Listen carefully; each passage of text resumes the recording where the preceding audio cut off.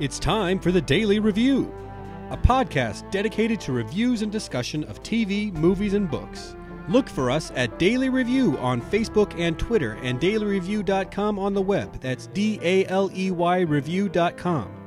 This is Paul Daly here with my wife, Caroline. Hey guys. And we're here to talk about the third episode of HBO's Westworld. Called The Stray. The Stray. Do you think that has more than one meaning? Ooh, that's a good question. I mean, obviously they show us a stray robot, but do you think there's any other? Whenever I think of a stray, I think of a stray dog. So it makes me think of that other scene where Dolores saw that like wolf dog kind of thing wandering around. Oh.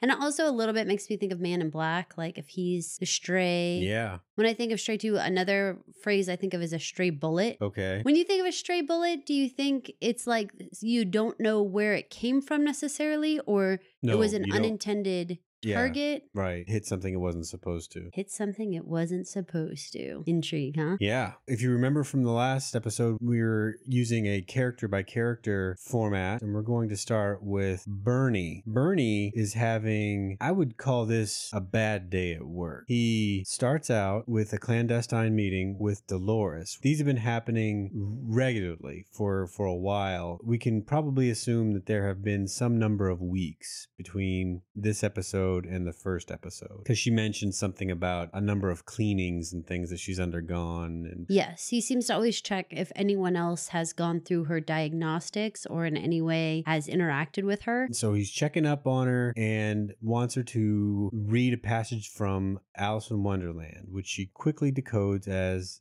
having a thematic relevance to other things that he has shown her related to change. Do you think he has her read the books, or they read the books together, or he just has her read passages like he did in this? I would say passages, because these are short meetings. That's true. Well, for a moment, I was really wondering if there was some sort of father figure need he had to have these like bedtime story type conversations like you would with a child. Well, it does come out in this scene. You get the inkling that he has a child that has died. Well, remember in the first episode, I think it was, he has the photograph of the little boy, and we were wondering if that was a son that he had lost because he seemed very wistful while looking at it. It really makes me wonder if his motivation to be involved with AI in general is having to do with his son and the fact that he lost him. Dolores also wonders if their relationship is son related because she actually asks about his son. Bernie stops real quick and is like, "Why did you ask me about my son?" She quickly rattles off a programming type response where she's like, asking a personal question is a good way to ingratiate yourself an ingratiating scheme. The other person, right? It seemed like Bernie was disappointed with that answer because it seemed to me that he really wanted her to say, well, because I know you're sad about losing your son, or something that would have some amount of empathy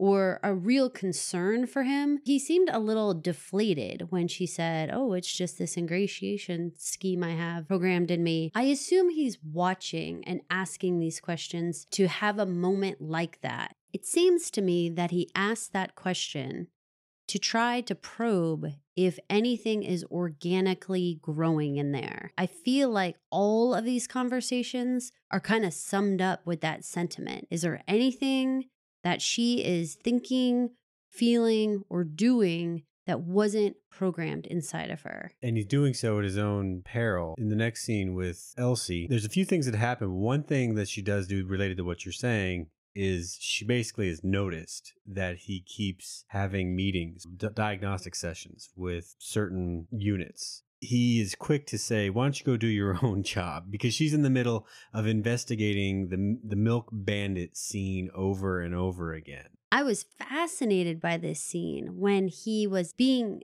told by Elsie that the milk bandit went around and shot some of the hosts, but not all of them. Some of them he let go. And specifically, the 6 that he shot were ones that he had had a previous narrative with, and that person had done him wrong in some way or had shot him. And so these seem to be like retribution killings. Fascinating. Do you think that Bernie wants to cover up the fact that any one of the hosts could be organically having these moments where they are having something like revenge feelings that wouldn't have been programmed in?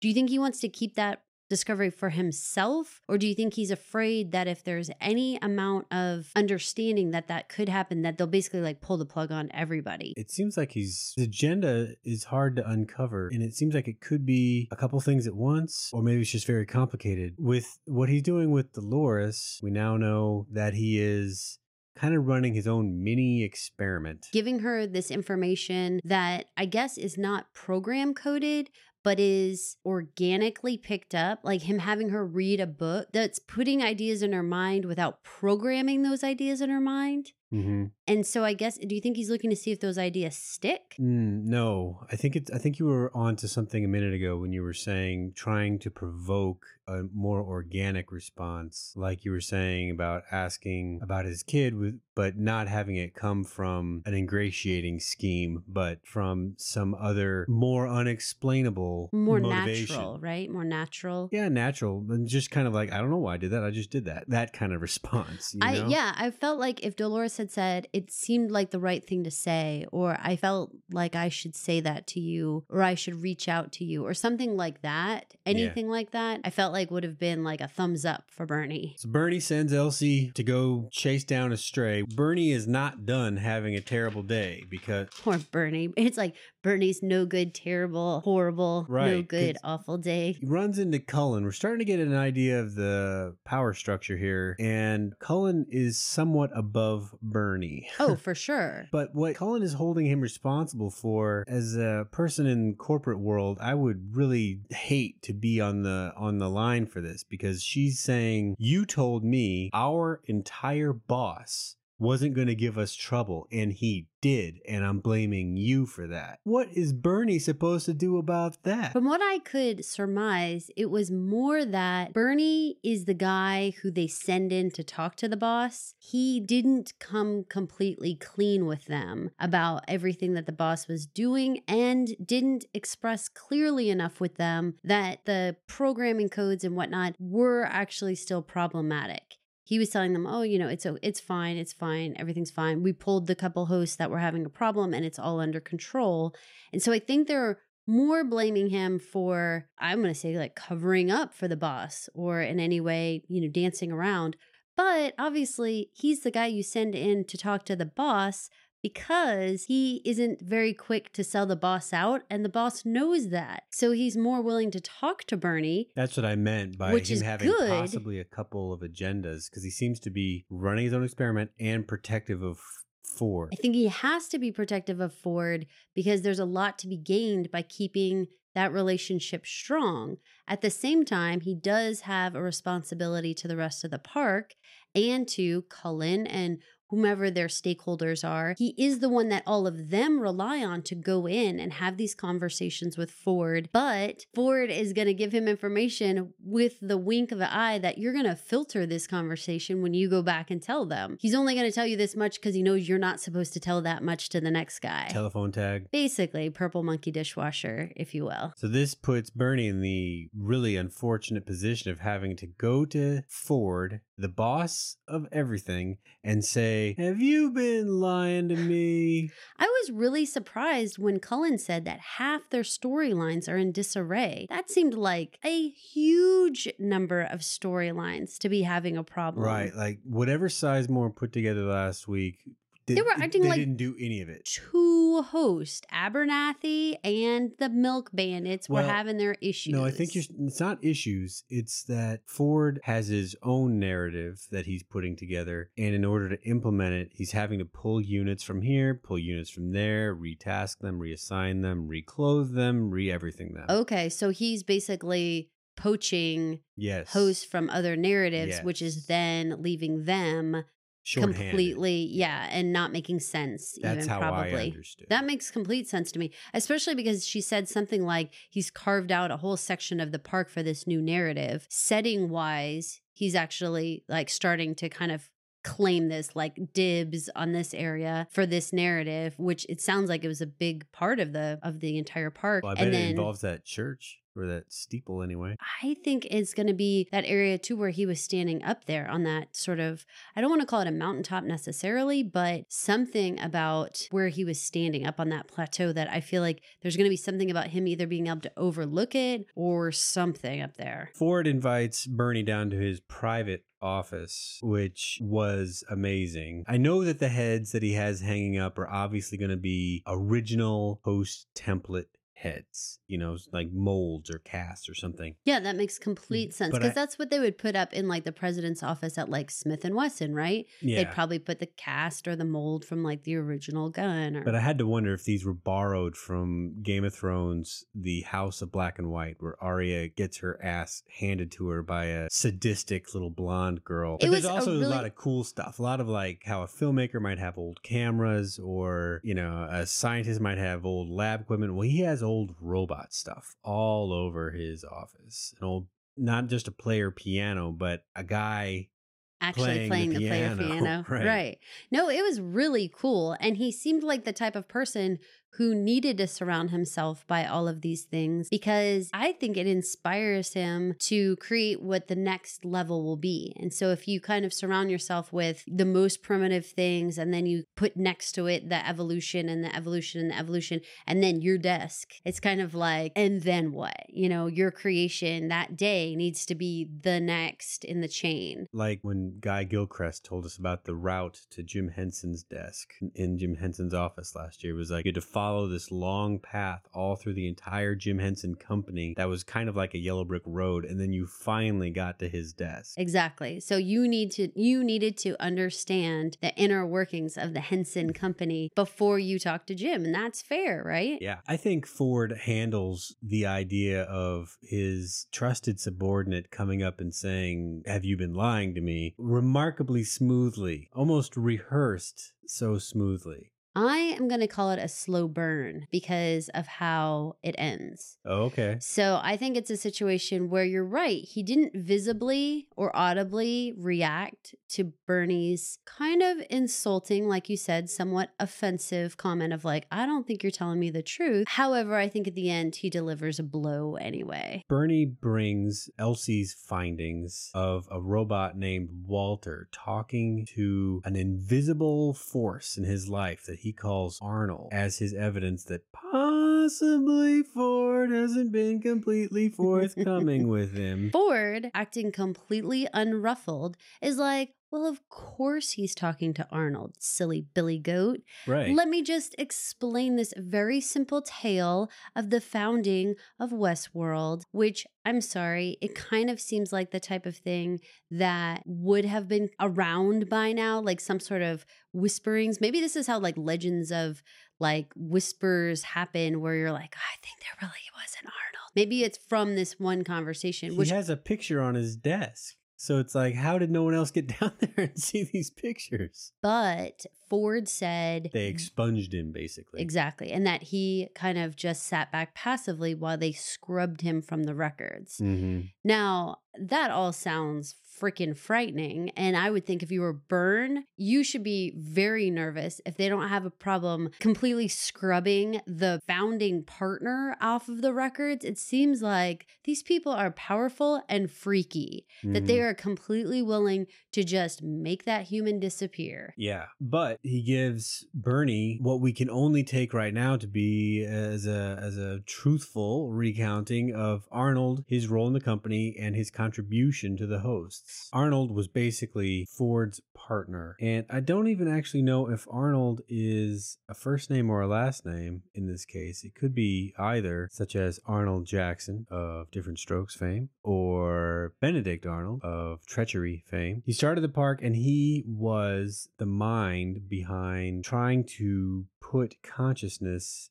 into the hosts. Ford described that they worked 3 years in the park without anybody around, and that Arnold was in his prime trying to figure out how to introduce not just pre-programmed behaviors, but actual consciousness. And that's when he brings up the idea of the bicameral mind, which up until Sunday night, I had never heard of before. Had you? I haven't. And it was super interesting to read the theory behind it. The idea is from a book published in 1976 that stated that primitive man that existed before he had developed language, had two parts to his mind, basically. One that spoke and guided his motives, and one that listened and obeyed. One part told him what to do, the other part did what it was told. And Bernie's like, I thought that was debunked, which is interesting because if you look it up now, it is not debunked. It is a point of contention. It is something that some people really bought into, and it's something that some people flat out disagree with, but it's hardly debunked.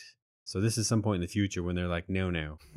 Ford's like, no, it's not so great for human minds, but it's okay as a way to start developing artificial intelligence. Okay. And so he mentions that this development made it so that hosts would pass what's called the Turing test. Now, as a sci-fi person, I've heard the Turing test several times, and I'm sure that didn't mean anything to you. Well, I never. Did it? I dated Turing, so like you would even know. Turing was gay. Exactly. And he swallowed poison because the government made him chemically castrate himself because he was gay. Well, it was a sordid relationship, okay? Yeah, it was a sad story for Alan, for sure. Simply put, the Turing test is a test developed by Alan Turing that was designed with artificial intelligence in mind. And it's basically, if you can ask whatever the computer is a question and its answer is indistinguishable from that of a human, then you've achieved artificial intelligence. So the scene that they're showing was teaching them to look like square dancing out in the street.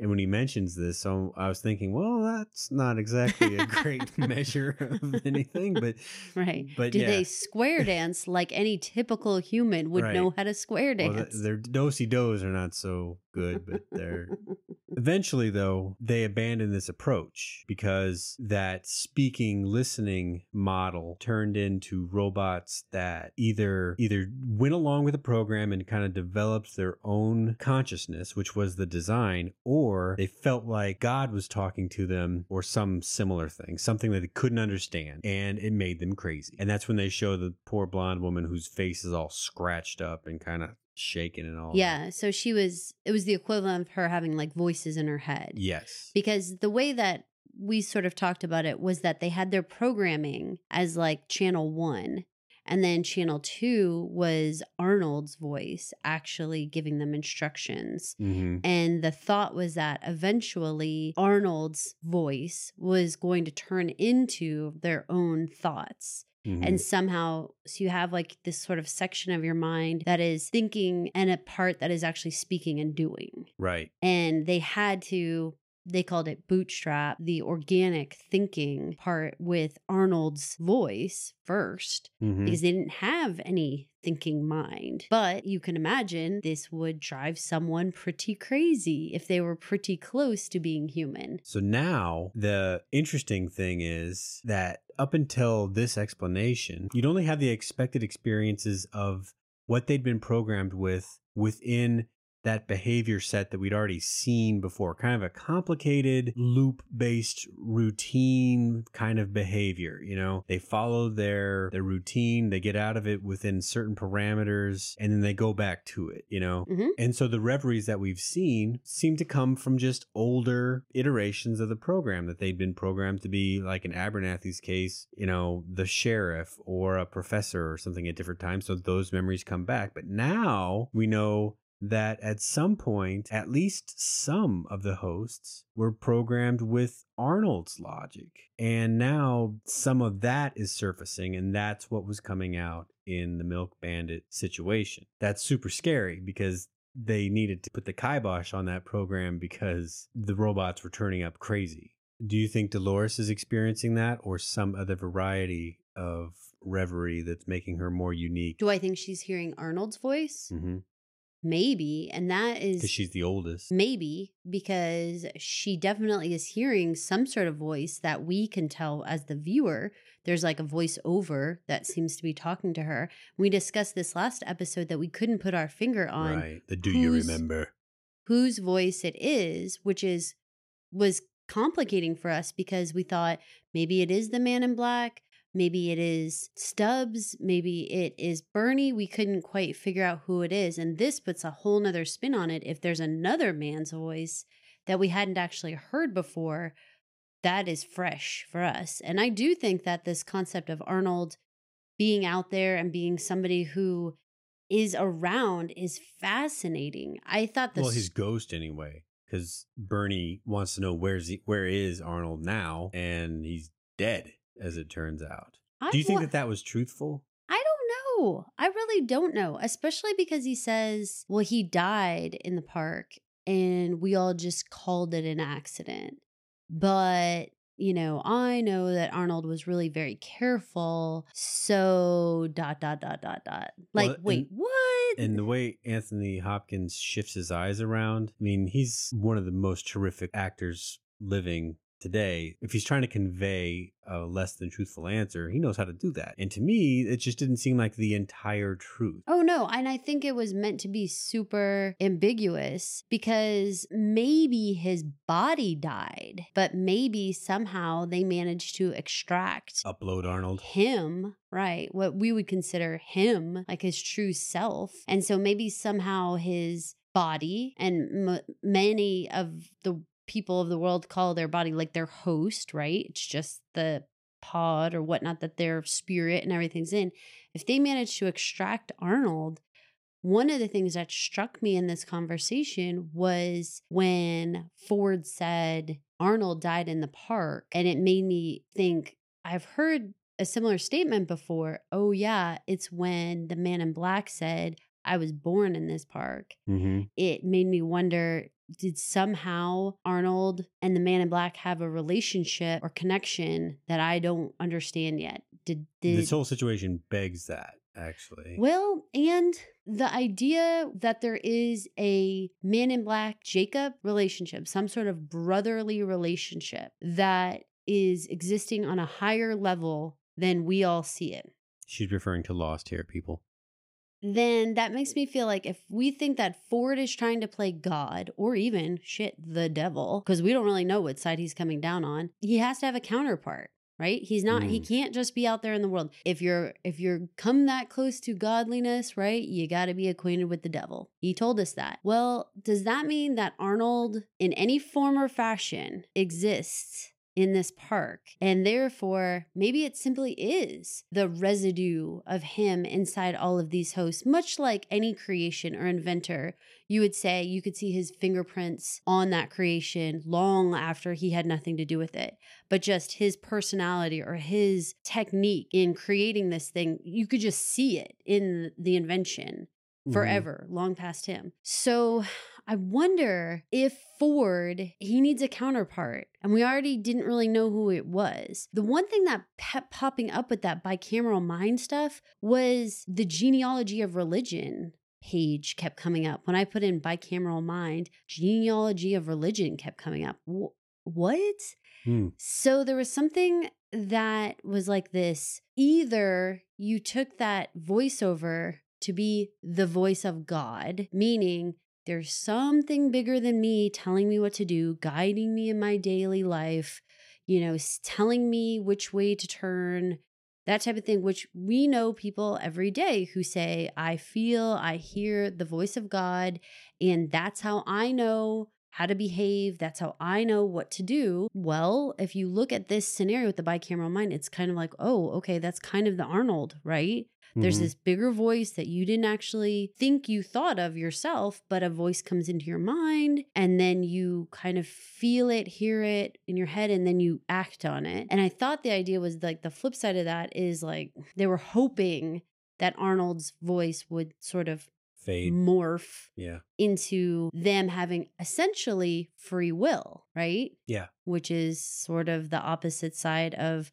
like God tells you everything to do and there's a predestined plan versus no, man has free will and you are going to decide your path. And that's where the discussion takes a turn that I didn't really expect. If you listened to last week's episode, then you heard me say that I thought that Ford was going to introduce religion, thereby kind of expanding their boundaries and making them kind of broader beings.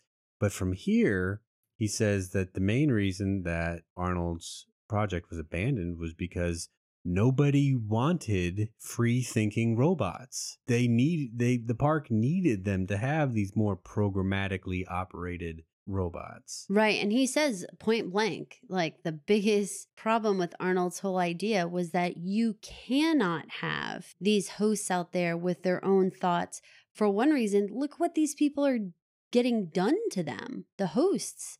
I mean, look what these guests are doing when they come into the park. What would happen to them if they actually were thinking, feeling beings? You know, what would they have made of this park, basically? Ford says something that confused me a little bit on this point. He's an advocate, in this episode at least, for keeping them controlled and not free thinking. But then he says wiping their memories every night is the least we can do for them. Now that's kind of a funny thing to say about something that you are an ardent believer in. It doesn't matter what they remember because they're programs. So whatever. Yes, I agree with that. It doesn't matter. But I think that like any programmable machine, you still don't want there to be that residue, if you will, right? That some sort of buildup is going to cause a problem. I don't know if you know how hard drives work. I really don't. There are the platters in your hard drive that keep the data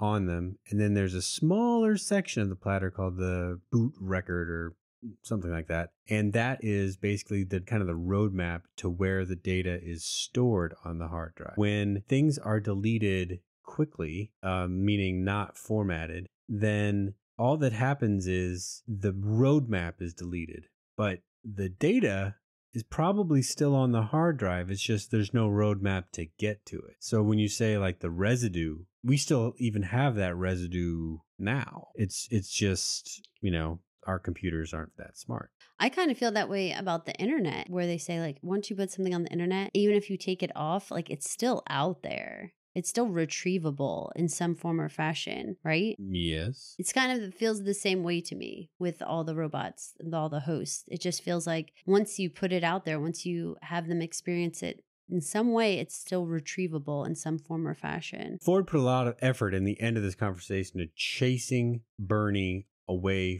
from feeling like the robots were at all alive. Falling into the same trap that Arnold did. Ford bothers to go through this entire embarrassing scene with technician who's working on a host. He had kind of nonchalantly draped a piece of fabric over the host. Ford, in front of Bernie, goes over and very dramatically makes an example of the situation and is like, you never forget, Bernie, that the hosts are not real. You don't fall into the same trap as Arnold.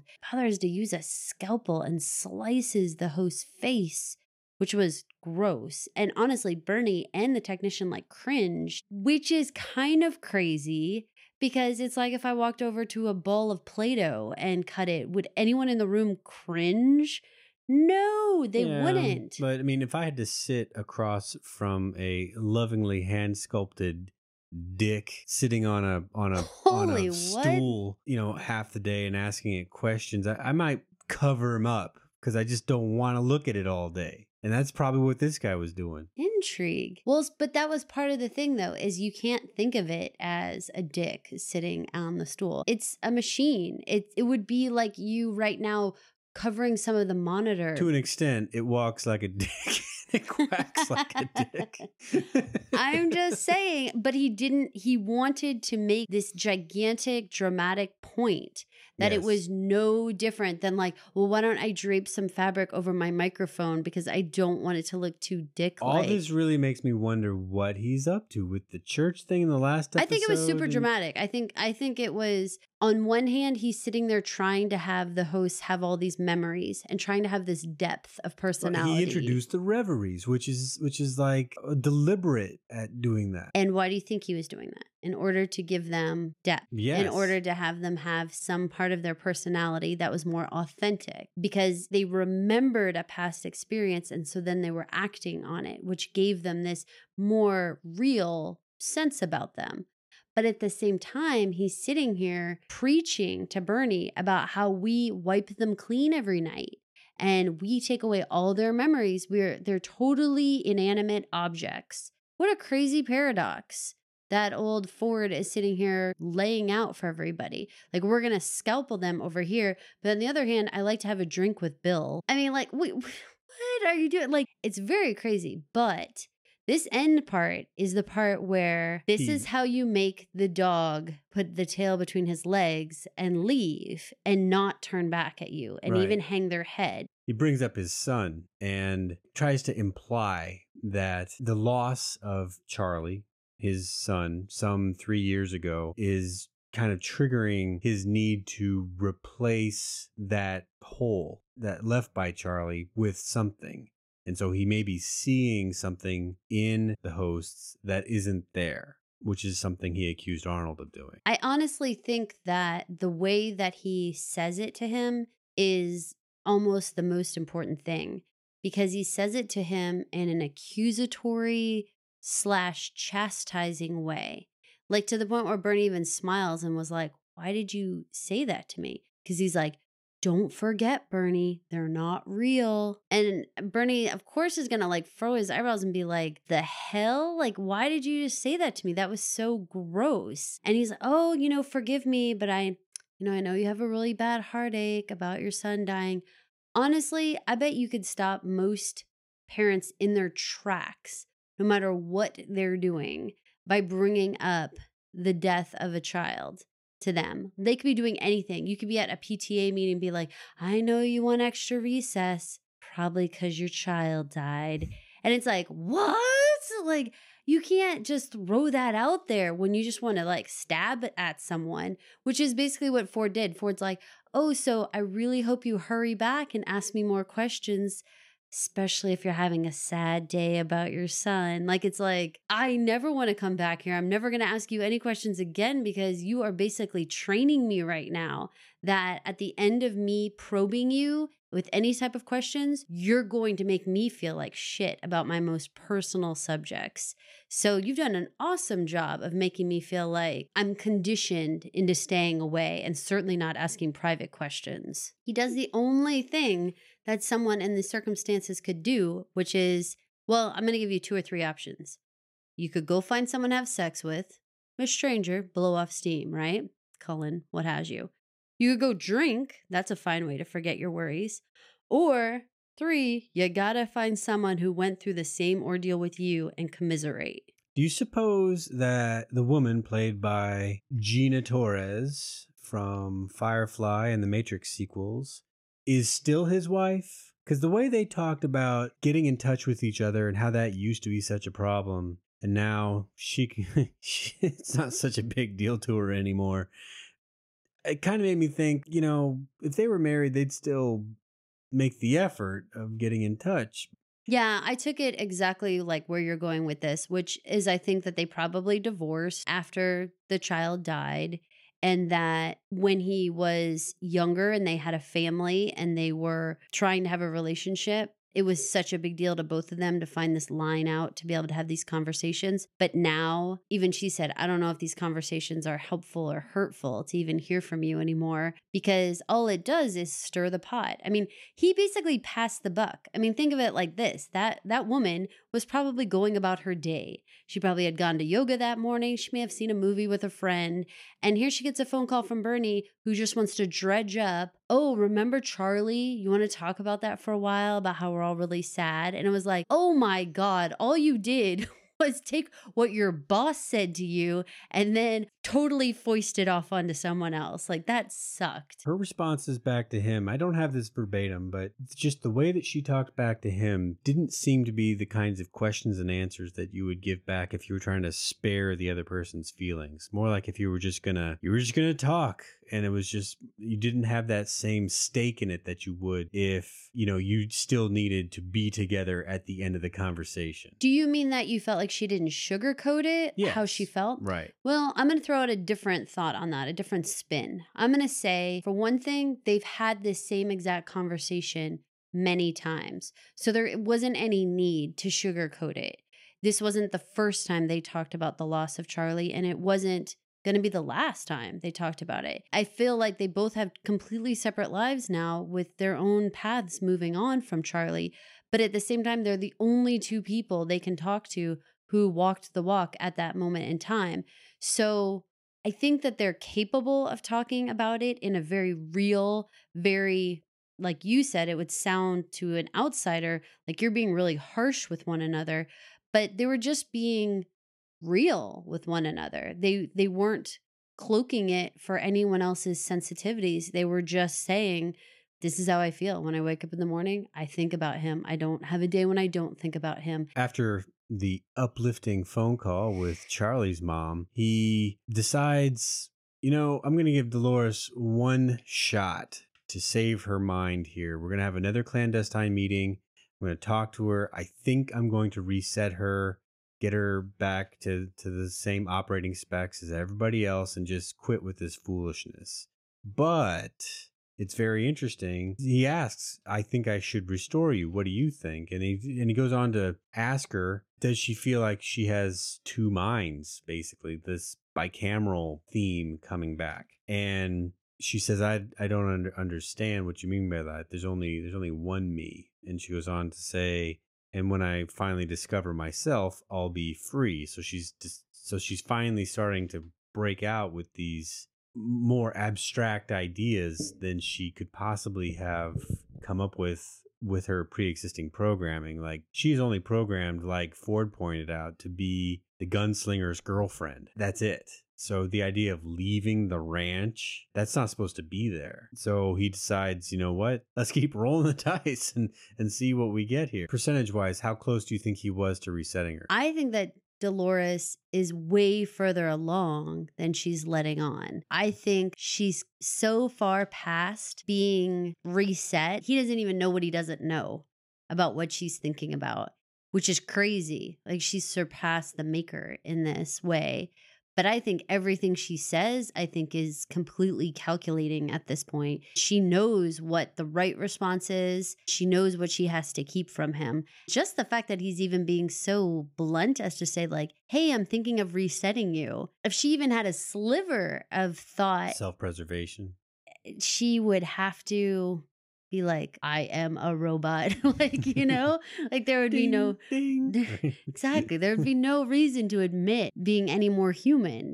That's only going to get you reset. So don't do it. Why don't we back up to when Elsie branches off from Bernie? Elsie's had a good adventure this episode. She got scolded. She was taking her own initiative to look up the milk bandits, and Bernie said, why don't you go work on the stray issue? But you know what? That's obviously their corporate culture, is to shame people and to stop asking questions. That's what's happened this entire time. You ask a question that you're not supposed to be asking, rather than anyone be like, wow, that was very insightful, Elsie. It's going to be like this.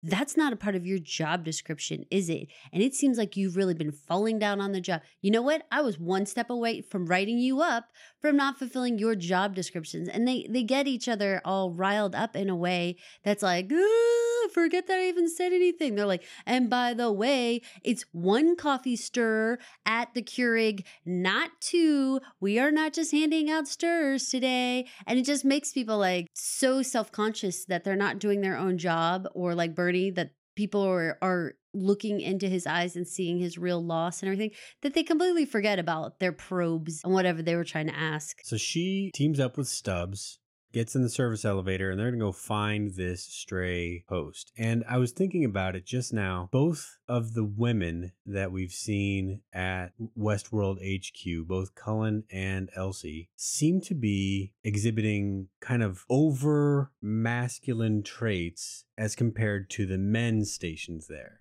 Okay. Like, they're overly aggressive with their counterpart. Bernie actually seems like a way softer touch than Cullen or Elsie, for sure. Aggressiveness is the right word, or just they were take charge women. And maybe in order to live in Westworld, like generally, maybe it's a little bit like cutting edge / you live away from your family and you're living in this sort of deployment type situation. It seems like it's going to only draw a certain type of personality. And Stubbs, I mean, he carries a gun, he carries a knife, he's in the quality assurance department, but he seems to be more like ranch security, He is security, though. So I assume it wouldn't be crazy to think that, not unlike Las Vegas or something, you might have situations now and then where You need muscle. you gotta step in. I can't exactly imagine what the scenarios are, but if they're really plying the guests with real alcohol and they have access to like knives, unless the blades are like rubber or they like go into the handle like those retractable like magicians type swords, I mean, there would have to be ways you could get hurt all the time. Well, the exchange between them in the elevator, she teases him pretty harshly. I don't know. I kind of think that Stubbs might kind of like Elsie in a way. Like, you think this is a little bit like pulling each other's braids and whatnot? well, a little bit, but she seems to yank braids, whereas he just tugs braids. They wind up the encampment of the Milk Bandit and newcomer that they're hosting. We got a lot of good information from this camp. They found something in one of the tents. It was several wood carvings that all had the same pattern carved into a side of them. So she found like a turtle shell and a bear and some other stuff, and they all had this same weird. I saw it right away as being something that looked like a constellation. And I was trying hard to see if it was a maze or a map. A lot of people use the stars as a map. Sure. Well, later down the trail, Stubbs also identifies it as, he says Orion. Doesn't look like Orion to me. I don't really know my constellations, but he also saw the star type pattern that she didn't pick up. And of course, she felt embarrassed to have the lunkhead notice something science-y before she did. I thought that the information that they had shared when they first walk up to the camp, the group was on a loop because the stray was the guy who was able to use the axe, and they couldn't move forward in cooking the dinner because they didn't have any way to get wood. Finally explained to us about why certain people could do certain things with the weaponry. That was a really, really good explanation. It's important. I mean, they spell out only certain people can use weapons. Only certain people can use that axe. Only certain people can start a fire. And it makes sense because Stubbs was saying was that you have to control who has access to the weapons. And we have seen this on every television show, every movie, where ultimately it's like only 2 people can have the code to the button. Only, 5 people can know where we're keeping the cache of guns or whatever. Like, it is true in regular life. And so why would it be any different in Westworld? That you can't have every robot be able to pick up the axe and just throw it all around. You've got to have the one guy who does the axe. I did think it was kind of funny, and it was like a little like comic relief there a little bit, that like they couldn't do anything. All those robots were stuck in this narrative loop because no one could chop the wood, and so they couldn't start the fire, and therefore they couldn't get to the next level of what they were supposed to be doing to cook their dinner because the axe man wandered away. So it was funny to just kind of see all the hosts sitting around and be like, huh? You cook other things, and just like have to come up with this ridiculous banter that really made no sense, but they couldn't move on. When they finally find the Axemen down in the chasm, I could not understand what had happened. Do you think that he fell into that chasm? Or did he jump in?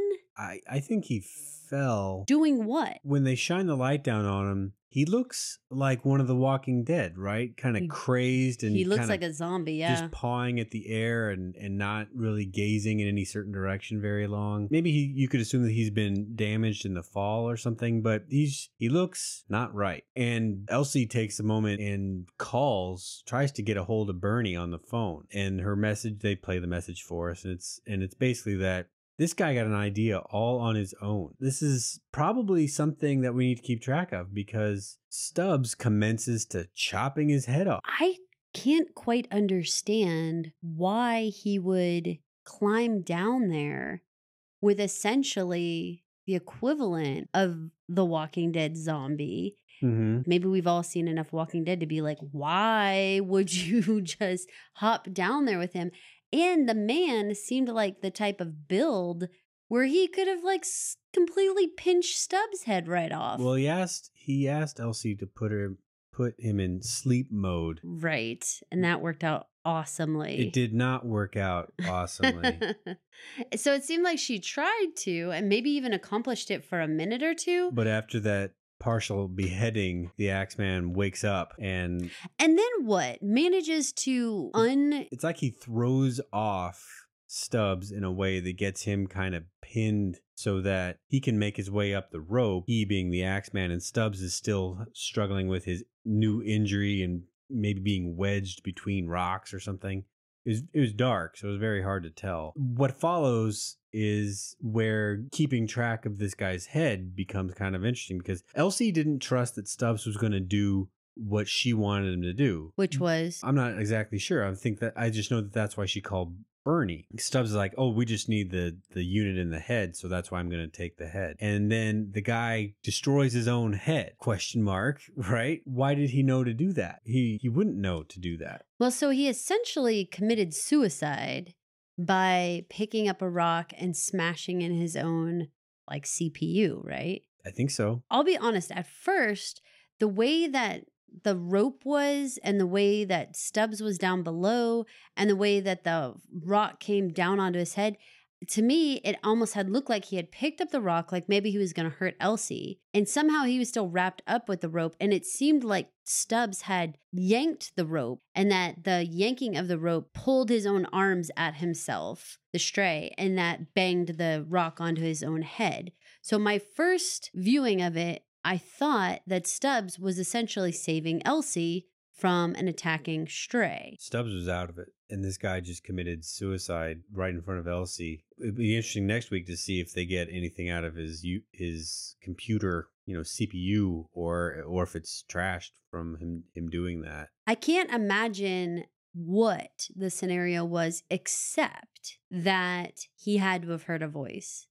He had to have heard, I don't know if it was Arnold's or if it was the same type of voice that Dolores was hearing or if that's the same voice or not, but something had to have said, this is a cyanide pill moment. Like you're about to get caught by the enemy. They can't find out what information's in your brain. That's what I was just thinking. You've got to pow yourself in the head. So do you think he was trying to go up that mountain and he fell in? That is what Elsie was calling Bernie to say, was that there's no reason he should have wanted to go up that mountain, but that's where he was going. Well, and we know that Ford was up on a mountaintop. I wonder if he was trying to get somewhere. See, if it is one of those kind of Ghost in the Machine kind of stories, with Arnold being that ghost, then you might be able to buy some sort of idea where he's taking control of different hosts for different periods and then, having to jump to another host before he gets found out.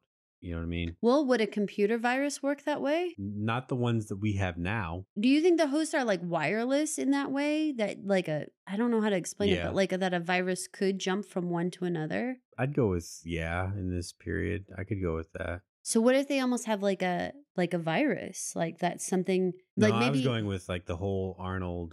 Maybe it's not his entire consciousness because it seems like that would blow out the computer and the robot, but I'm saying that Arnold, for whatever reason, needs, if he is this Ghost in the Machine, right, then he does need boots on the ground to do something, and that's why he takes over the host. But some of them can't stand it, and then they go wild and start killing people like crazy, like the Milk Bandit guy. That's just a guess. Interesting. That's a lot to think about. This episode was so meaty. I really had a hard time watching it and digesting it and then starting over and watching it again and then discussing it with you. I feel like I still am kind of strangely reeling after each of these episodes to be like, I'm trying to wrap my brain around it. And I feel like I'm a pretty smart gal, but I really think that some of these concepts are pretty out there. Well, the Arnold thing felt like, okay, this is full of answers. And then it turns out, no, there's only more questions. I was really, really immediately thinking that Arnold and Man in Black were so interconnected. And then that makes me I don't know if that works at all now. But I'm going to keep working on that theory. Let's flip over to Teddy. Teddy is hosting a woman newcomer, and he's showing her a nice, easy gunfight to ease into, where he'll do some of the heavy lifting and she can support what he's doing with her rifle, and she gets to shoot some bad guys, and then they get to go have sex at the saloon. Not have sex at the saloon. They're supposed to have a drink, but Clementine is too much. Oh yeah, that rind talk is... Listen to me. I don't know who is not going to get turned on by talking about rind. This does put Teddy... I'm going to get a t-shirt that says some shit about rind on it. This does put Teddy right at the window, right when he needs to be to notice Dolores. Wait, I think my t-shirt's going to say, I'm bringing rind back. Because it's so gross and weird. It is gross and weird. Their pattern that we've seen play out already continues, where they ride off into the range and she says, "You came back to me." And he says, "I told you I would." Oh my God, Jesus, those accents are awful. Mine or theirs? Your choice. So the conversation between the two of them about moving off and going off together into the sunset, Teddy saying someday we'll do that. Dolores seemed pretty annoyed by that answer and was like, yeah, that sounds like never, dude. That really sounds like never. Like, you're not saying tomorrow or next Tuesday. You keep saying someday, and that's such crap. And she's like really calling him out on this. There's an overriding need of Teddy's to atone for something. He keeps saying, I have reckoning to do before I deserve you. Yes. The next scene we have with Teddy is with Ford, where this was kind of a sad scene, didn't you think? Yeah. If you were Teddy and you all of a sudden became self-aware, right? And you learned that you were designed, and I didn't realize this, you were designed to be a tough guy, a gunfighter. He calls him the stalwart gunfighter. But every time you go up against a newcomer, you get your ass kicked. Bang. Just like that. You don't ever get killed by your fellow robots because you are the best gun in town. But you can't beat a newcomer because that's the way,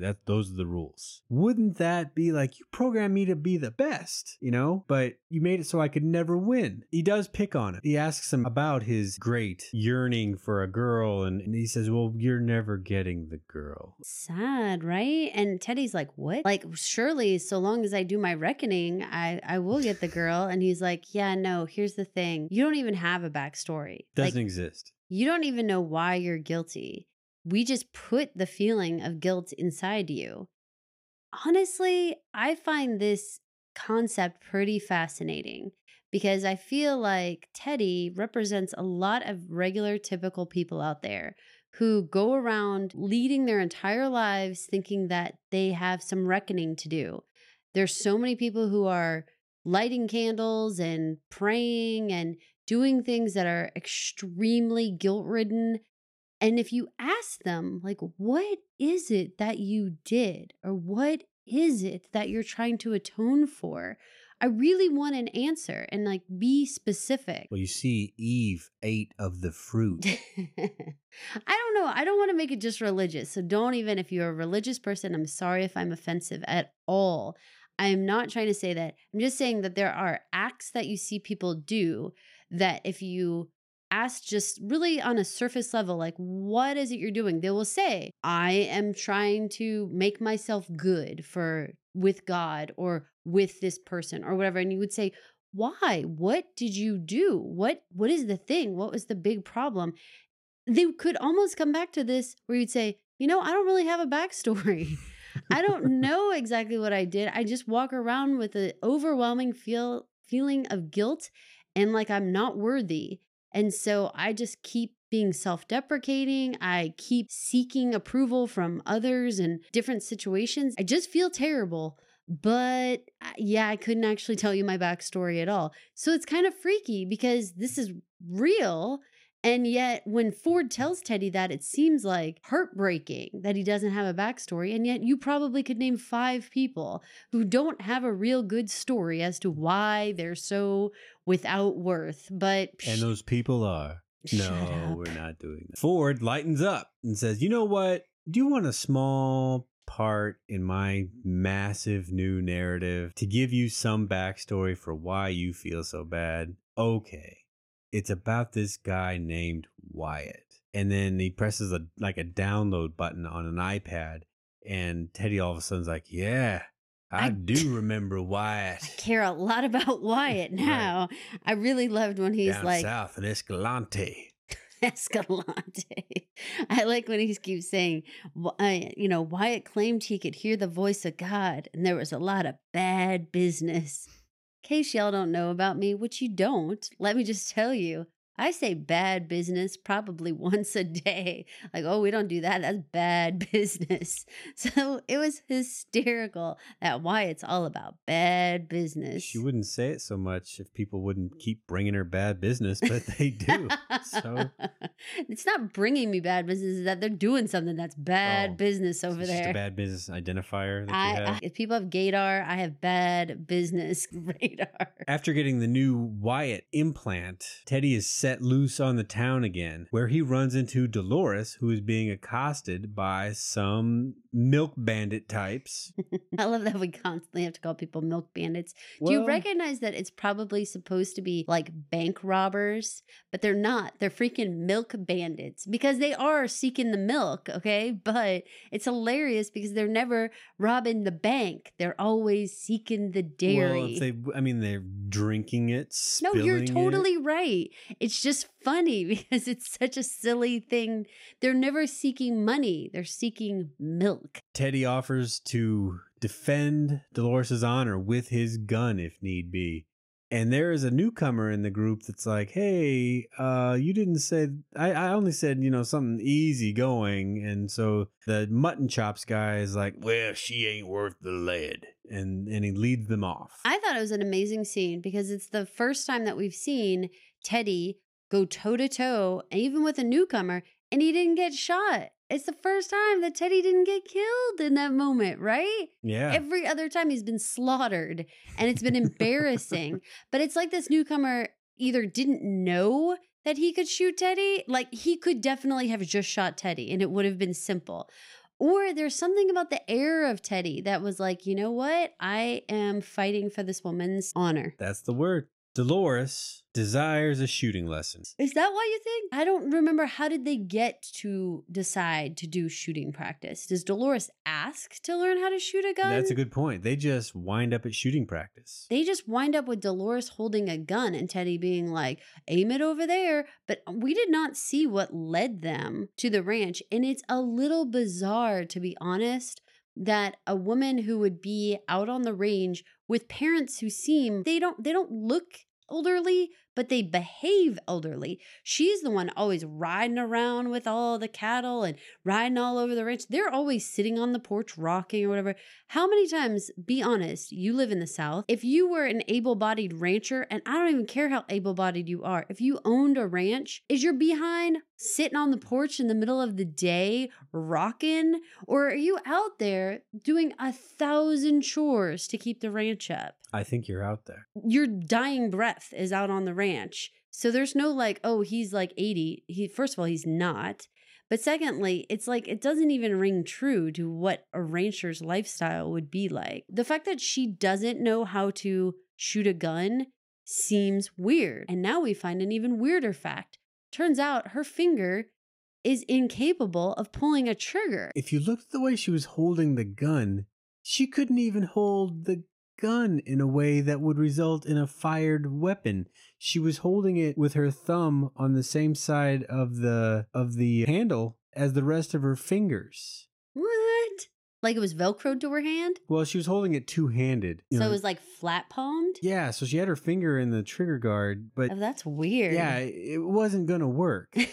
And the gun kept pointing in weird directions and stuff. That's like trying to make a Barbie doll hold something though, because her hands are like plastic and like molded in a certain way. You can't actually, they would just clasp it like seal flippers. You wouldn't be able to bend her hand to fit it right, which I guess is kind of the point. She can't seem to fire the weapon. Teddy reasons that some hands weren't meant for shooting, I guess. Oh, Teddy, he's so romantic. But that's when the posse rides up with news of Wyatt being in town. And this, not Wyatt.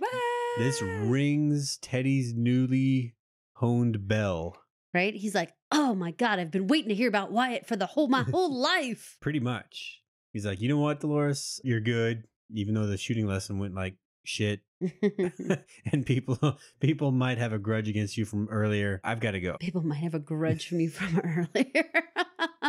Those milk bandits might show back up, but pshaw, I've got some shit to do with the sheriff because this guy, Wyatt, you would not believe. Teddy tells the story of Wyatt with the posse. It is reasonably scary. Things in Escalante, they are bad always. Well, I like it because Escalante is Spanish for escalate. Like it's like getting worse. Oh, Like things are well, happening things down did in get worse. Escalante. We're Wha- escalating the situation. Wyatt was a sergeant in the army where Teddy was under his command. Wyatt wanders off one day, comes back with strange ideas. Like the land belonged to him. Yeah, not to the natives and not to the settlers, but to him and someone that hadn't even come yet. Freaky. Yes. What does that even mean? And somebody who hadn't come yet. Is this a Jesus story? Is this a religious thing? He does recruit followers, but the less Jesus part of that is where he insists that they wear the bones and skins of their enemies. Shit, I hope Jesus was not like that. He was cool with like sandals and robes, which is a lot cooler than very undocumented period where he was doing the bones and skins. bone art. Right. Right. He's like, everyone wear your bones. And he's like, ugh, no, our turnout was terrible. Go back to the cashmere robes and the Birkenstocks.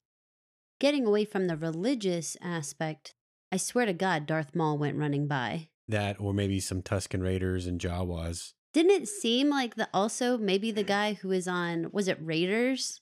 The guy who was like the mean devil guy who is going to sacrifice them? Yeah, the Temple of Doom guy. The Kalima guy. So what do you think? Are bones and hides also maybe a sign of like devil stuff? I think it's a sign of mastery over whatever you killed.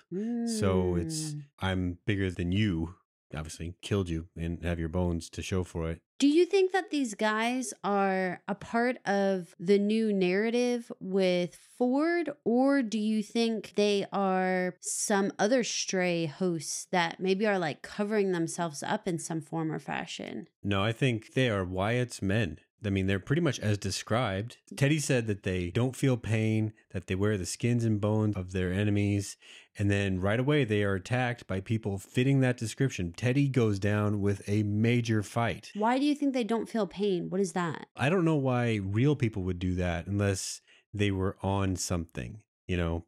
No, but I mean, the bullets didn't seem to penetrate their outfits, I mean, so they could be, yeah. Well, no, stop and think. Westworld has rules. Teddy shot the gun. If they were hosts, they should die. Yeah. So what are they?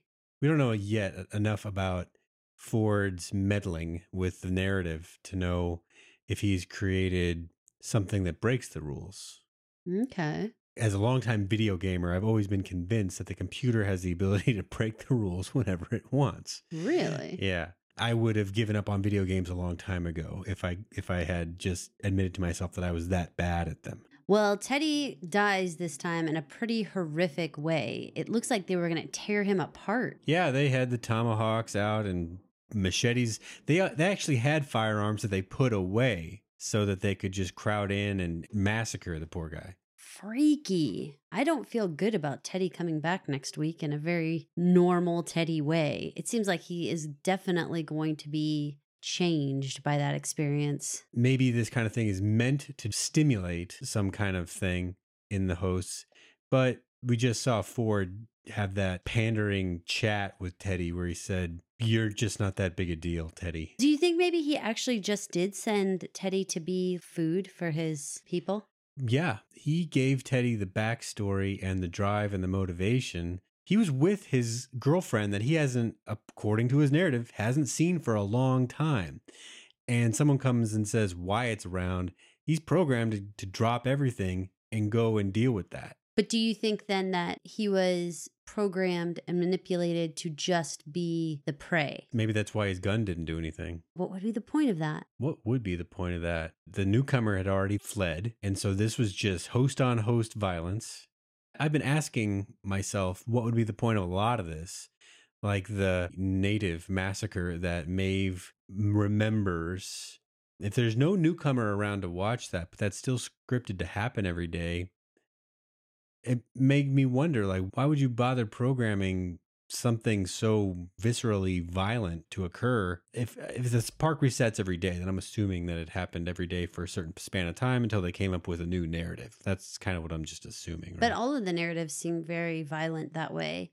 I mean, whether they end in a gun battle in the saloon or whether they end with Dolores getting raped and her family getting killed. Like, we haven't seen a narrative that's just like, and we all have a family picnic. Like, we haven't seen that narrative. Well, there was that one guy who was in this posse who said, I told you we should have gone on the riverboat thing. I feel like that would have been like a casino with like the shrimp and lobster buffet. Right.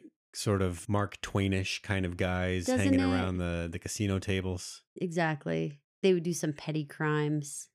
Maverick. It would be like a reenactment of Maverick.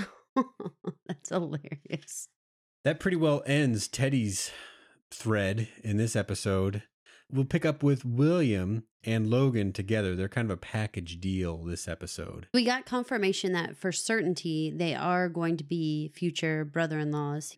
Logan, trying to egg William on, used his sister and her antics as a reason why William should just go buck wild. William is given an opportunity to, I think he is given an opportunity. That's a good way to say it. He is given an opportunity to actually shoot one of the hosts. It's almost like the event unfolded in front of him for him, as if someone was pulling the strings to make that happen. 100%. Clementine actually makes eye contact with him 2 or 3 times when she's just casually leaning against the saloon there. She 100% is putting herself in the narrative that she's going to be the one taken hostage. And so, oh no, damsel in distress. They're going to force his hand into participating in the actual show. I was so surprised when he got shot and he actually flew backwards. I was too. They said it was sort of like some amount of some impact, yeah. right? But not like fly across the prairie there. That was really quite a fall. We saw that it didn't break the skin, but maybe he kind of rolled with the impact or something. I know. How did it push him so far back? Probably he wasn't expecting it. I mean, he was told he couldn't be killed. He interpreted that as he couldn't be hurt. I think he was expecting blanks or something. And so, yeah, maybe he played the part of like an NFL kicker that gets touched and he just like falls on the ground. Exactly. It's like that video I showed you the other day where they're like in Parliament and the lady like hits the other woman on the back of the head with the notebook and then she's like, ah! She falls down and rolls around on the ground. Exactly. You're like, really? She just like hit the back of your head with a notebook. It wasn't that bad. This scene completely gets William's blood flowing. And it seems like he's like, you know what? I actually do want in. I felt like the host should have gotten like a medal that day for getting someone who was just letting the time go by and not really participating or even trying to find out more about this world. And they roped him in because then all of a sudden he's like, you know what I need to do? I need to start reading these wanted posters and I'm going to get out there and do stuff. Like, wow, they really kicked his adrenaline up. And Logan would rather be doing something else, but he'll tag along. Dude, did you see he actually zipped up his pants? I wouldn't say he was zipping up. He was more like making a liberal amount of adjustment on his way to meet up with William in the middle of the street. Well, because, you know, he's gotten so much action. But I don't know how he's walking around so proud as a peacock. They're robots and they're available to you. And everyone else there is there for the same reason. They all humped the same robot. Like, you know what I mean? Like, why are you strutting around like you just won a prize? Dude, everyone's had her, literally. Well, maybe you just don't look anybody in the eye when you're in Westworld. Dude, he's totally adjusting himself like, get a load of this, people. Like, you don't even know what I've been up to. Yeah, we do. We've all been there. Logan and William head out onto the range with a wanted poster in hand. The guy that just caused the scene in the street, he was a $500 bounty, and the guy they're going after is $350. So maybe he's a little easier. Maybe they feel like can handle it without host assistance. Yeah. So they head off into the range. We don't meet them again until the very end of the show. But it seems like the excitement finds them. Right. Off in the distance, they hear something, and in Westworld, that could be anything. So they get their guns, stand up and check it out, and it is a stumbling, mumbling Dolores. Dun, dun, dun. So let's talk about Dolores and all the adventure she has had this episode. There's some of the interactions she has that we've talked about a little bit, but I'd like to talk about what it was like from her point of view. Right. She intersects Bernie, Teddy and now William in this episode. Her first meeting is with Bernie. It's one of those clandestine secret meetings doing secret diagnostics. And she reads the Alice in Wonderland, which makes me just draw a dotted line to, is she our Alice in Wonderland now? So she's looking at her world with new eyes. She seems to be. And also, I would say that the theme that comes to mind about Alice in Wonderland is the idea that the girl is so bored and she wants something more, but she gets more than she bargained for. The land isn't just like a little bit of a change. It's like mind-blowingly different in Wonderland. And so I feel like for Dolores, she may be playing with fire. Like she doesn't know where she's going to actually lead when she gets free will. So I'm interested here to see how far she takes that Alice in Wonderland theme. I feel like she is really far in her evolution, but in this conversation with Bernie, she plays it real cool. Right. And I don't know if he knows this or if he doesn't know it. The line that I keyed in on from the passage was changed in the night, which is interesting because everything seems to happen in the night. Everything seems to happen in the night. And now, correct me if I'm wrong, but every time we've seen her wake up or in bed, she starts in bed, pretty much fully dressed with her hair looking perfect, and then her eyes open. The next scene is of her in bed with her eyes already open. Okay, so it's like we didn't see them open? Right. And I know that's a teeny tiny detail, and I may even be wrong, but I think it's important that seems to represent another notch. Like, I know some people in my life who have trouble sleeping and they just lay in bed all Who would night. that be? My Lord. But here's the thing. If that's the truth, I can tell you as somebody who has a hard time sleeping, the reason why I do is because I'm thinking.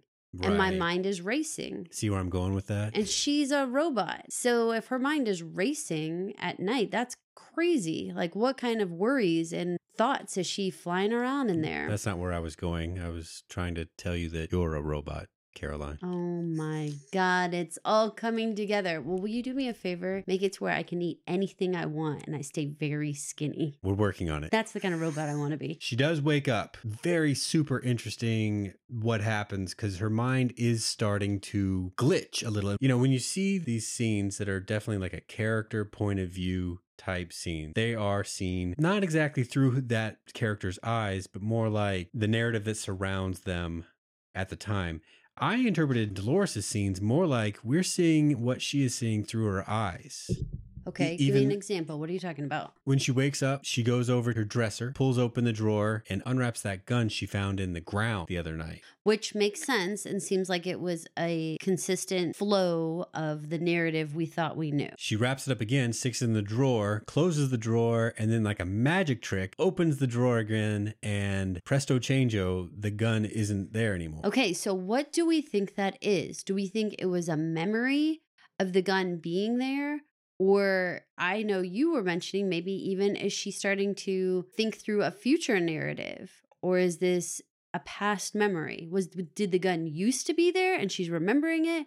Or is she planning on putting the gun there? I think this is a lot like what happens later when she sees herself being shot. Right. And then it replays. Right. It's almost like this is the same So what is it? thing. Is it remembering it and then doing something different so it doesn't happen again? Or is it anticipating a future narrative and somehow that messing with you? I'm going to go with remembering something and then seeing it different in present tense, I guess.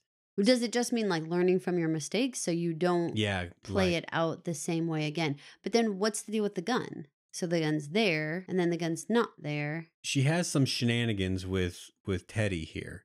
And then they wind up going back to the house and they play out the whole bandits attacking the house thing again. Right? I think it might be possible that if Teddy saved them that night, because Teddy was there.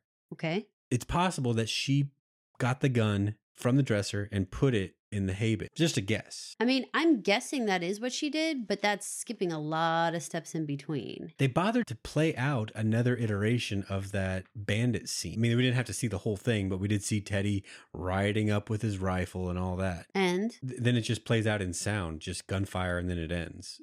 we didn't see what happened. So it's kind of a big assumption. I'm just thinking that rather than some sort of weird Matrix deja vu kind of thing, it is just other iterations of the same thing happening, but her memory is just kind of playing with her mind and making her think she's seeing it in what she's doing now, but it's not.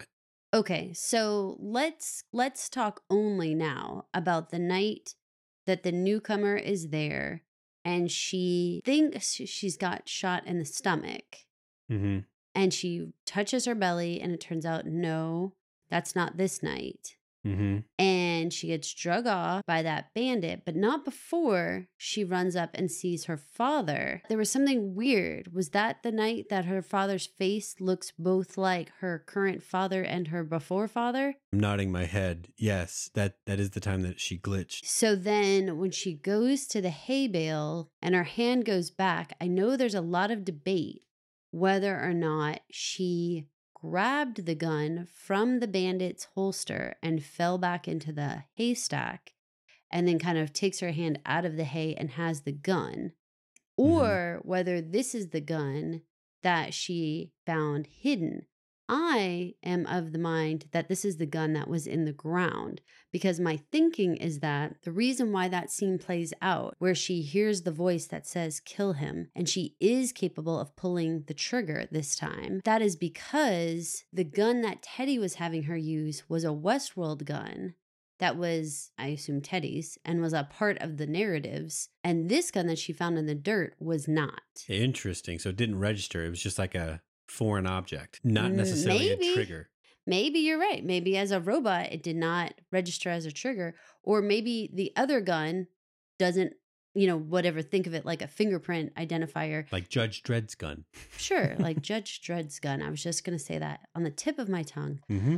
Only fires for that person. So maybe it only fires for Teddy, right? And then this gun, whether it only fires for her or whether this is a gun from either the outside or something freaky about it, that she now can fire it. I feel like it's got to be that gun, but I know there's debate because people have screenshot it and looked at it and compared it to the one in the dirt and said, it's not the same gun. I don't know how it couldn't be, honestly. Here's an interesting, maybe. You never saw this movie. It was a new take on Groundhog Day. It was called Edge of Tomorrow. It was Emily Blunt, which we just saw on SNL, and Tom Cruise. Every day, they would replay the exact same battle. And if they died in the battle, when they woke up, they would have to start that same day over again. Every day they would get a little further into the battle and then they would die. But they got to the point where they could run through the entire, skirmish, not even needing to look anymore where they were going to shoot because they had it memorized. Mm-hmm. It's not as obvious as that because we get to see that in real time in that movie. But in this, what if all we get is just these little deja vus, show us a previous iteration. So maybe she even managed to shoot them one time, but she came out in the yard and didn't know that there'd be that other guy there and she got shot in the stomach. Bang, try again. That's what I'm assuming is happening. 100%. I'm assuming that this is just a redo. What was supposed to happen was she was just supposed to keep looping. Yeah. And she wasn't supposed to learn anything. She wasn't supposed to change what she did. She was just supposed to continue to be the bait and the prey, not unlike Teddy. Yeah. But because she learned, she gets tired of getting hurt and she starts to have dreams of her own where she wants to move on and do something bigger and better, she tried to change her ways. The little pyramid that they show between Ford and Bernie when they're talking about Arnold, and it said that the first foundation is to have memories. Mm-hmm. The next one is improvisation. The next one is self-interest. And then the top part, they didn't know, Arnold didn't know yet. I feel like they're going to ultimately, by the end of the series, tell us what that top triangle is. Mm-hmm. And I think that her going through all the steps, trying to find ways to save herself, she's at self-interest. The improvisation is saying the different things and trying to, go see her dad. No, go inside. No, go to the barn. No, run over here. All those different things, improvisation. But now she has self-interest. And so she moved up on the pyramid. So now she's doing things that are actually trying to prevent her own death and or rape or injury or anything. It's interesting you bring up the rape. In the first episode, we assumed the man in black raped her.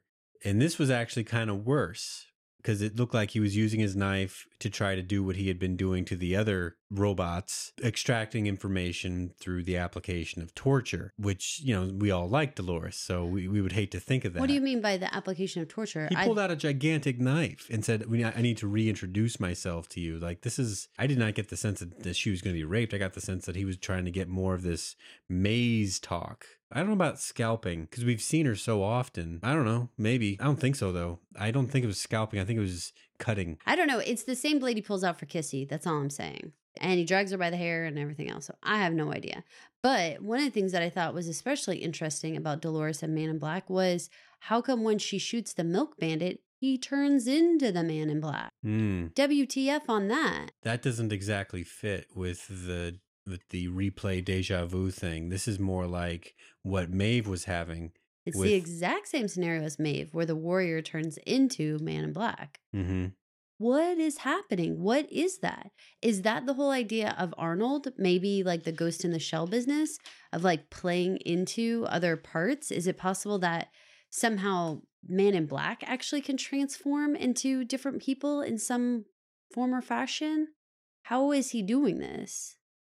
Or is it one of those strange things? Is it possible that what she sees isn't who he is? Like maybe she at first thinks she sees the milk bandit and that's who drags her off, but then she shoots him and then somehow he controls her perception of who she sees? Well, they didn't give us much to go on for that. But I can't understand how come both times with Maeve and this scenario, why does a host just in a blink of an eye turn into Man in Black? What is that? What is Ed Harris doing to us? That's something we're gonna have to keep an eye on because we know we have two awakened hosts. One is much further along, and the other one is still pretty freaked out about being awakened. Both of them have a flicker in their memory where they will see the Man in Black instead of what was actually there. I have a question too, saying the awakening part. So Dolores said it to Maeve. Why do you think when they were having that someday conversation up with Teddy, why do you think she didn't say it to him? Why didn't she wake him up? Her programming tells her that she's been waiting for Teddy this whole time. However long she feels like he's been gone. We only know it's overnight, but it may have been years that he's gone. That's how things worked back then, or at least in the time period they're depicting. So I wonder if it is just classic, his talk is very lean on commitment. Lean on commitment, huh? So you think that she doesn't use the phrase on him because she thinks this relationship isn't going anywhere? It's as much as I've got right now. My Lord. Well, that is the other thing that I'm paying close attention to is why does she turn it off and turn it on? She seemed to be being more human than robot when she was nagging at him about when are they going to go away, whatever. Like she wasn't playing the damsel that he was coming to. She was actually nagging and being like, you're always saying we're going to go on vacation. It's kind of like, I need to put this delicately. Uh-oh. Say you have a job that you do pretty much the same every day, and your expectations are that you do it the same every day. In that process of doing that job, you will inevitably find little hidden breakpoints that can be exploited, that you can maybe squeeze an extra couple of minutes here, an extra couple of minutes there, when no one's going to really care that you were at the smoke break table for 17 minutes rather than 15 minutes or something like that, right? Okay. Bernie later on tells her, stay on your loop, which is to me the same as keep going to work. This, though, is like one of those 2 minutes where she's pressing not so far outside of her loop that anyone's going to notice. But she still wants to know if anyone else out there is having these more abstract thoughts like she is. She doesn't want to be alone. I agree with you. And I think it does come down. She doesn't want to be alone, which again makes her that much more human than robot. But poor Teddy's stuck with his atonement issues. So Dolores has a lot going on in this episode for as few scenes as she was really in. we really saw a lot of changes with her, and clearly a lot of theories can be played with on what is happening with her. I don't really know too much of Evan Rachel Wood's previous work. I know that she was basically introduced in a well thought of indie movie about raising young girls, that she was actually one of the young girls in the movie. But all the intervening stuff, I have no idea who she is and how well she acts. And I've got to tell you, I think she's a pretty darn good actress to bring as much as she is to this. The Southern accent, maybe not so much, but the rest of it, though, makes it so that we can read a lot into what she's doing. And I think that's really good. Well, I think this is a good time to ask the question that we did in previous episodes. Who's a robot and who's a human? I really think that you're right. Evan Rachel Wood is doing a great job of walking the line with Dolores. She's clearly a robot. We know that. She's one of the hosts. But she's doing a really good job of sometimes being a little more human than really being robot. Let's go back to our character list, though, however, and say who's who. William Logan, we know that they're humans. Yeah. What do we think about Ford? Definitely 100% human, host. Well, I shouldn't use the word host. Robot, artificial intelligence. I'm going with human. You're going to stick with human? Stick with human. What do we think about Man in Black? I think I've originally said rogue host, and I'm going to stick with that. Rogue host. And I went with human, but I do think that this has gotten more complicated with this Arnold part. So I'm not sure if it's possible that he is some sort of embodiment of Arnold. Not going to look like Arnold because they did show a picture of Arnold, but somehow embodiment of him. So in a way, I want to go with the idea that Ed Harris is playing some sort of host, but I feel like it's not a robot, it's a human. It's Arnold. So that's maybe why I'm a little mixed up. He's like Arnold a little half and half. Had a son or something, and Arnold, he died at the park, and the reason was never truthfully given. What happened to him? Maybe following the maze and doing all this stuff. Perhaps, when Arnold died, he left his portion of the company to his son. So that's why the Man in Black, if he was human, could have free reign to do whatever he wants. Right. And his goal is to just F it up for everybody.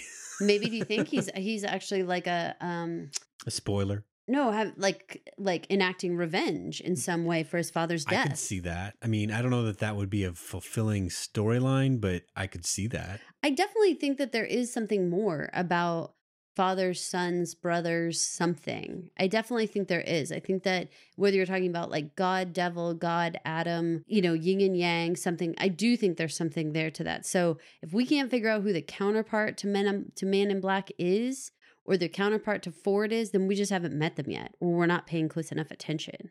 Mm-hmm. So let's talk about Bernie. Now, I've been saying from the beginning, he just doesn't seem human enough for me. It's a pretty elaborate ruse to make a host go through having to talk on the video phone to his robot wife. But here's what I'd like to say about that. They really delved into this concept of giving backstory and how people will do things even without a backstory.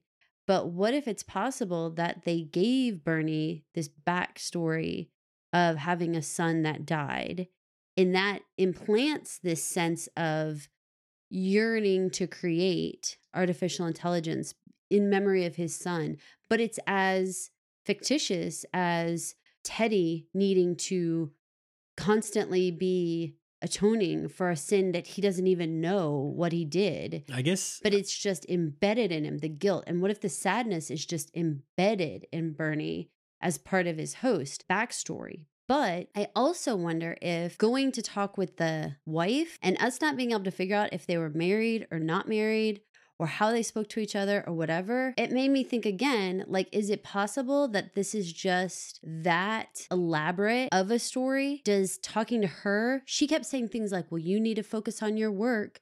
You need to keep doing your work. What if that is just like part of his story that like redirects him? Like when he starts getting really wrapped up in his like sort of human story, the wife figure says, you know what you should do? You should throw all your energy into work. You should go back to work right now, in fact. And I think you should worry. Don't worry about calling me. Not a worry. Just work harder.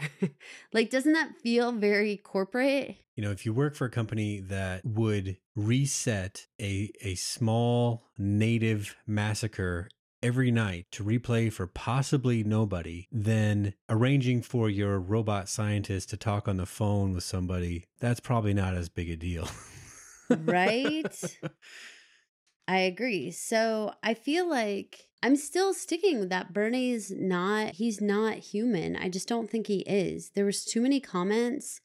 I know Cullen, I think it was, asked something about his sleep cycle. Yeah, she was teasing that she didn't care. I'm sorry, when's the last time you asked me about my sleep cycle? Are you just so rude that you don't ask about my sleep cycle? No, humans don't use the word sleep cycle. That's not a thing. We don't talk about sleep cycles. We say, did you have a good night's sleep? Did you have a good rest? Things like that. But you don't always talk about sleep cycles. That's weird.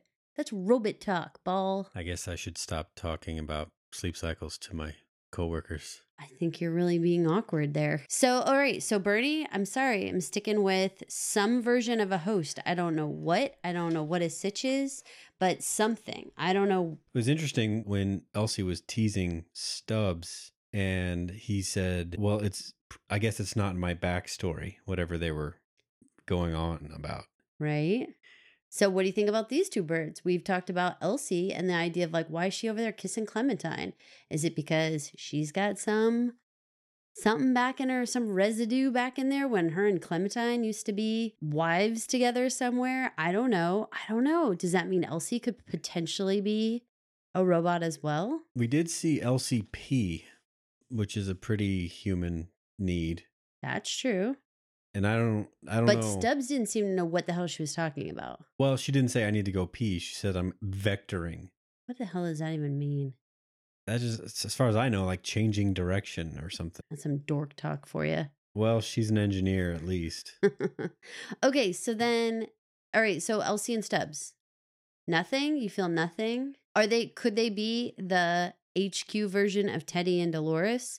Like, yeah, they paired them up. Like you said, you felt some tension there or something. Yeah. But is Stubbs never going to get the girl and she's never going to get the guy? Well, he may be chasing a girl that won't be caught because she likes to kiss girl robots. Yeah, I did feel a little something between the two of them, mostly Stubbs toward Elsie because he was much nicer to her than she was to him. So what do you think, though? Robots? Yeah, no, humans? I think I'm gonna go with human. Not me, man. I think at least one, if not both of them, have something there. I think it would make sense for you to make security be a robot. Well, he did seem to know the ins and outs of the weapon permissions and that kind of stuff. Sure, but I mean, he's security, and he would know that whether he was a robot or a human. As head of security, he would know that. I don't know, just even the idea of just crawling down in that chasm and like hacksawing off the head, that seems very the same as when Bernie's like, did you ever know you make a crinkle thing with your eye? Like, it seems so not what a human would do. It seems very like, I'm programmed to do this and I say this and I'm not always appropriate in the things that I say and do. Like Elsie. Like you said, she's too harsh. She's not always appropriate about what she says and does. She's mooching on the road. Like, what does it mean? What does it mean? Is that more human or more robot? I don't know. We have so many questions about this new world, and I'm super excited to keep discovering all new things about Westworld, including on the website. If you guys haven't checked out the Westworld website, Paul had a good time looking around on it. What'd you find? They have this, isn't it discoverwestworld.com? Yeah.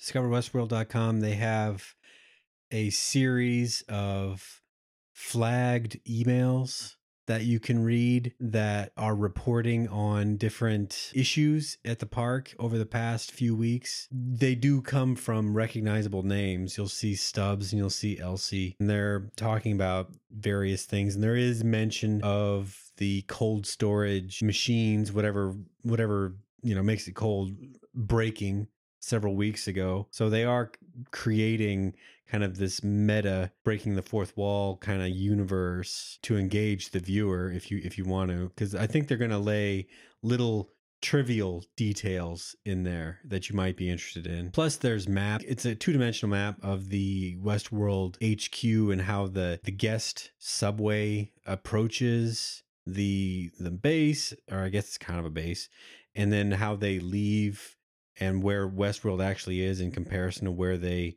run Westworld. We saw a cool thing and a little tip from Movie Pilot, and it said if you type "these violent delights have violent ends" 3 times when you're in a chat with a thing called Aiden on Discover Westworld, it comes out with this thing and it says the same thing that Abernathy said about the prison of your own sins, hell is empty and the devils are here, but there's an added line. It says Arnold will come for you.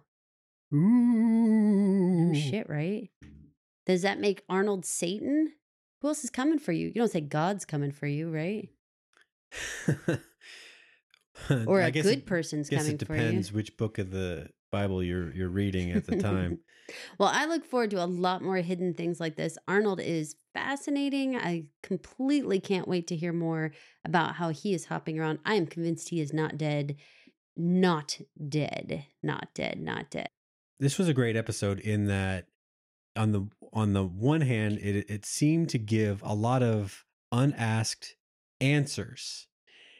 And in doing so, then tipped the scale again with so many more questions. So right. We had no idea there was a partner that helped build the park. We didn't even know to ask about Arnold. Exactly. Well, we hope you guys enjoyed this episode. We look forward to doing episode 4. We might be a little late on episode 4 because we are heading to Washington Depot, Connecticut this weekend to enjoy the Gilmore Girls Fan Fest. I cannot wait. Apparently, the actor who plays Kirk is actually in a store where you can actually adopt an actual cat from him, like Cat Kirk. That's amazing. Jackson will be out in the farmer's market. Andrew will be in the bookstore. You can buy art from Lane. There's so many cool, amazing things that are been going on. We're going to take pictures and get it up on our website, dailyreview.com. We'll also be tweeting continuously over the weekend. We'll try to take videos and photos and let you guys know any sneak peeks that we can get. Michael Osiello, a celebrity newsman, will be on the scene there running different events with the celebrities and the creatives that are going to be attending the Fan Fest. So I can't wait to get some Q&A information from those panels. It'll be so fun. So looking forward to coming back with some Luke Steiner coffee in my belly and lots of funny memories. So forgive us for if we don't get our Westworld number 4 out as quickly as we have gotten these first 3 out. Look for it next week on iTunes or on our website, dailyreview.com. On Facebook, you can find us or look us up on Twitter. And we'll probably get some of these pictures Caroline's talking about up on Instagram while we're there. Thanks for listening, pod people. Thanks for listening to my mom and dad. You don't have to go home, but you can't stay here. Just go home, folks.